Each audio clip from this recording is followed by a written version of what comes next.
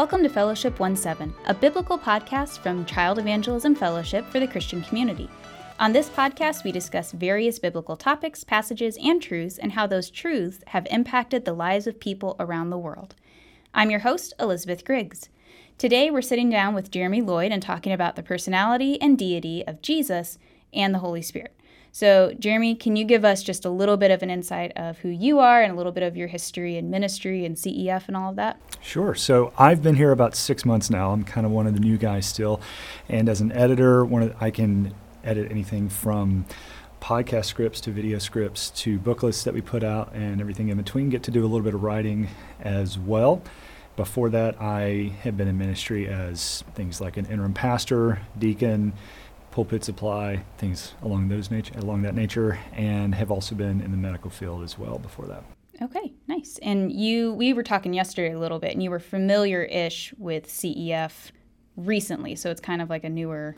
It is, yeah. CEF's pretty new to me as well, so all I know is what I've learned since I've been working here. Which is a lot. which is a lot. I knew a lot of people that knew about CEF before I got here, but I didn't really know about CEF until I started, but have grown more acquainted over the past few months. Yeah. All right. Well, I'm going to go ahead and I'm going to read our next two statements of faith that we have in our About page. So we believe in the personality and deity of the Lord Jesus Christ, begotten of the Holy Spirit, born of the Virgin Mary, and truly God and truly man. And then the next one that we're going to be discussing is that we believe in the personality and deity of the Holy Spirit, the source and power of all acceptable worship and service, the infallible interpreter of the infallible word, who indwells every true believer and is ever present to testify of Christ, seeking to occupy us with him and not with ourselves or our experiences. So that's a lot of big words. Yeah. In two-ish sentences, kind of.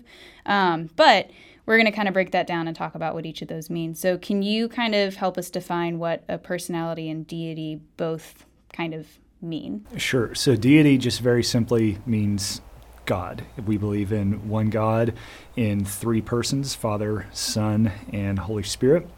And so we believe in the full personhood of each of those. And so we think of each of the members of the Godhead as a person, as in that they have a personality, that it's not, as for instance, the Holy Spirit is not a force like gravity or something along those lines. We believe that the Holy Spirit is a person with a personality and function and the rest. And so when people look at the doctrine of the Trinity, those that may not be Christians, they might look at it and say that it's perhaps a contradiction. Well, how can you say you have one God, but there's three of them there? How can this be? And so we want to say first, it's not a contradiction. So if you think of Aristotle, he came up with the law of non-contradiction. It's pretty easy to understand that he said A cannot be A and non-A at the same time. Basically, you can't be one thing and the exact opposite at the same time. Right. So it would be a contradiction if we were saying that we believed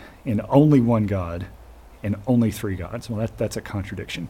But we're saying we believe in one God, and this one God exists in three different persons, the Father, the Son, and the Holy Spirit. And there's mystery to that. We don't fully comprehend it, and that's okay. But one of the things that's important for us to know is trying to use metaphors to explain the Trinity is probably not the best way to go about it, because you can very quickly end up in one heresy or another if you try to use something like a three-leaf clover to try and explain the Trinity. So it's okay that we don't fully comprehend it. Any God that we could fully comprehend wouldn't be a very great God. Maybe a good example to think of would be if we're thinking about writing the book of Romans. If you say, well, who wrote the book of Romans? Well, the Apostle Paul wrote the book of Romans.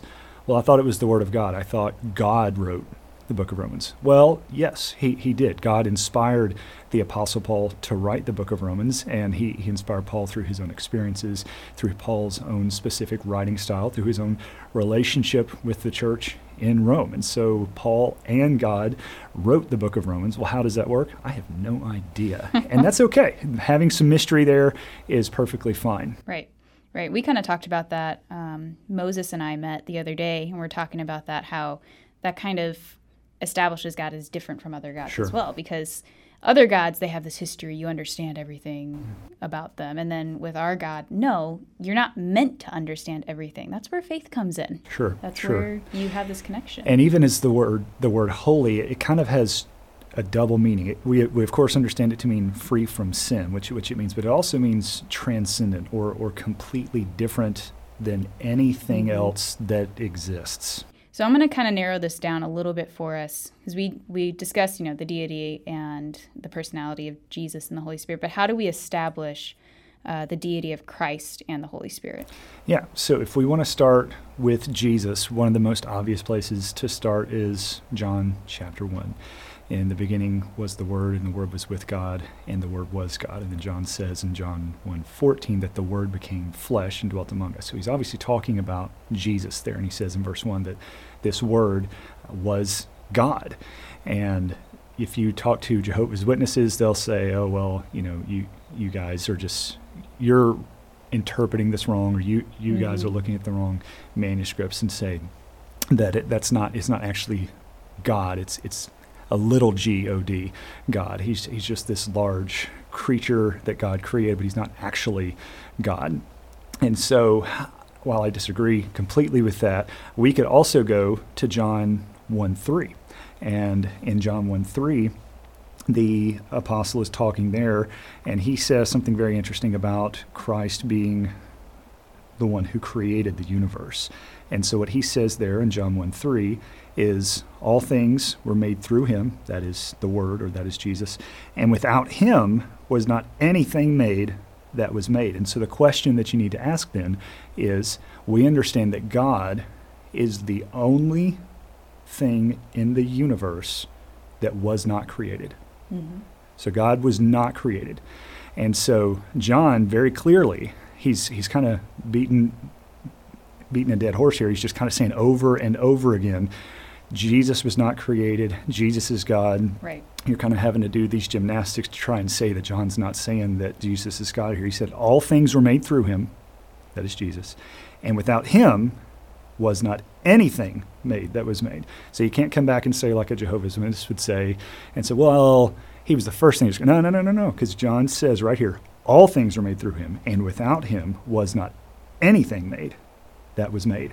And so that's a pretty clear way to establish the fact that Jesus is God. Right. Another really great way that I like to do this is looking at Isaiah chapter 6. Mm-hmm. And so in that passage, most people are familiar with that passage because it's when Isaiah goes into the temple and he sees this vision of God. And so Isaiah says there in Isaiah 6, in the year that King Uzziah died, I saw the Lord sitting upon a throne, high and lifted up, and the train of his robe filled the temple. Above him stood the seraphim.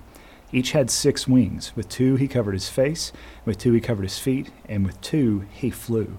And one called out to another and said, Holy, holy, holy is the Lord of hosts. The whole earth is full of his glory. And so what the angels say there, holy, holy, holy is the Lord, that's the capital L-O-R-D, meaning that's God's personal name, Yahweh, or what even Jehovah's Witnesses say, that's Jehovah. And so that's the Yahweh name there. So that's who Isaiah is seeing. He is seeing Yahweh. But when we go to John chapter 12, John actually references this exact passage. And it says there, John 12, beginning at the end of verse 36, when Jesus said these things, he departed and hid himself from them. Though he had done so many signs before them, they still did not believe in him, so that the word that was spoken by the prophet Isaiah might be fulfilled. And then he goes on to quote that passage in Isaiah 6 later on that I haven't read yet. He said, he has blinded their eyes and hardened their heart, lest they see with their eyes and understand with their heart and turn, and I would heal them. And then John jumps back in and says, Isaiah said these things because he saw his glory. He's talking about Jesus. Right. Because he saw his glory and spoke of him. Nevertheless, many, even of the authorities, believed in him, but for fear of the Pharisees, they did not confess it, so that they would not be put out of the synagogue. So very, very clearly there, John's taking a passage where it refers in Isaiah to God as Yahweh. Right. And John is saying, that one that Isaiah saw, that one the angels were crying out, is Yahweh. That is this man, right, that we saw his glory. And I've never seen that parallel before. So seeing that, because, I mean, I grew up doing Bible quizzing and being, picking apart scripture and learning how to argue things and all that kind of stuff. But seeing that just so clearly, I love how God does this. You read something or you hear something that you've heard your entire life, and then he's like, no. Wait, let me show you the mystery and the amazing things that I have tied into this. Because just hearing it that way even, it's like, oh, okay, now I see how God himself is using, these apostles who, John had a background in the Torah and knew, this is what the other Jews would relate to. And so tied that into... Yeah. And we want to be a people of the book. And so a lot of trying to prove that Jesus was God, or denying it rather, comes down to just saying, well, it can't mean that. It can't mean what it says, which really is actually what Satan said in Genesis 3 when he came to Eve and he said, did God really say that? And so a lot of this is just taking it at face value. This is what it says. I mean, it's there, and you can try and say, well, let's try not to let it say what it actually says. Now, with regards to the Holy Spirit, there's a couple of fun ones to consider. The one most people probably... fun ones. Yeah, so the one that most people probably go to is Acts chapter 5. And so you remember there's Ananias and Sapphira, this husband and wife who had this plot of land, and people were bringing in their money and giving it to the church. And they decided, well, we're going to sell this plot of land, and we're going to go and give some of the money to the church. We're going to tell them that we gave the whole amount, but we're going to keep some of it for ourselves. And so Peter, just by the Spirit being pressed upon Peter, understood that they had lied. Peter was given this knowledge by God to understand that they were lying and that this is what they were doing. And Ananias came on his own. Sapphira hadn't come to the church that day yet. But it says, but Peter said, this is Acts 5, 3 and 4, but Peter said, Ananias, why has Satan filled your heart to lie to the Holy Spirit and to keep back for yourself part of the proceeds of the land? While it remained unsold, did it not remain your own? After it was sold, was it not at your disposal? Why is it that you have contrived this deed in your heart? You have not lied to man, but to God. And so right there, Peter says, in the early part of that, you've lied to the Holy Spirit. And at the very end, he says you've lied to God. So very plainly there, putting those two things together, saying this is who you've lied to. And so he's conflating God and the Holy Spirit as one right there. Another passage is in 1 Corinthians 6. And Paul is talking there about Christians being the temple of the Holy Spirit. And this is 1 Corinthians 3, and I'm going to read 1 Corinthians 6 as well. So 1 Corinthians 3, 16 and 17 says, do you not know that you are God's temple and that God's Spirit dwells in you? If anyone destroys God's temple, God will destroy him, for God's temple is holy, and you are that temple. So when believers come to a knowledge of Christ, then the Holy Spirit lives inside of them. They are the temple of God. Mm-hmm. And so they're the temple of God because that's where the Holy Spirit dwells. And so Paul says it both ways there. He said you're God's temple, and God's Spirit, that is the Holy Spirit, lives in you. And then he says in 6:19, a few chapters later, or do you not know that your body is the temple of the Holy Spirit within you? So we are the temple of God, not because God lives outside of us and he sends some spirit to live inside of us, but because God himself, by his Holy Spirit, dwells inside of the believer. And then Paul also says in 2 Corinthians 6, for the temple of the living God, as God said, I will make my dwelling among them and walk among them, and I will be their God, and they shall be my people. So here and in a number of other places, God talks about saying, I will live inside of them. I will make my dwelling inside of them. And if God is saying this, saying that he is going to do that, and then the only thing that happens is that the Holy Spirit lives in us, then there's no other way that God ever intends for himself to live inside of us, because it's obvious then that the Spirit is God that lives inside of us. And in Romans 8, Paul refers to this as the first fruits of the Spirit. So you think of the first fruits, if you raise crops, you know that if you have grapes or corn or whatever else, is that first little bit that grows up, you get to taste those first fruits, and that tells you, that gives this promise, if you will, that there's a harvest that's going to come. And that promise for those of us who have the Holy Spirit living inside of us is that one day not only will God's Spirit live within us, but we will live in the fullness of God's presence in heaven forever. Kind of answered my next question for you, because I was going to ask, well, what does this mean for a believer? But I mean, obviously you touched on that already, that God is in our life and we have this promise through him. Sure. And let me just say this too. The Holy Spirit is there because he is there to make us more holy. So Christians can, if you will, feed the Holy Spirit by praying and by spending time reading God's Word. It's almost the fuel that the Holy Spirit uses to make us more holy, to make us more into the image of Jesus. And so there's this really great story my dad used to tell when he was a pastor, and he would say when I think it was Michelangelo was the one who made the statue of David, this famous statue. And so he has this and it's presented, and some people just came and said, man, how do you take this slab of marble and just turn it into this incredible statue of David? And Michelangelo says, well, I take the slab of marble and then I take away everything that doesn't look like David.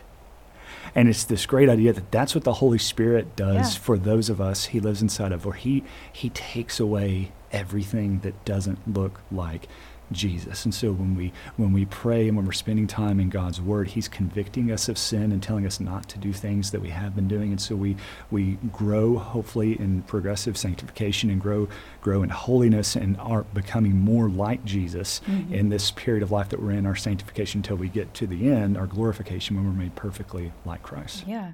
And that's a great note for us to end on. We have run out of time for this podcast, but thank you for joining us. Sure. I have very thoroughly enjoyed talking with you about this. It's a deep subject, and I think we could obviously go on for hours about it. Sure.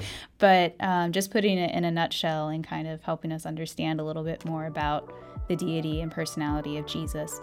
If you'd like to learn more about who CEF is and what we believe, you can visit cefonline.com/about. This will also be linked in the show notes. Be sure to check out Unite Kids Radio, where we unite kids with the gospel through adventures and foundational biblical truths. Give us a like and subscribe to keep up to date on both this podcast and our kids program. Thanks for listening, and we will see you next time.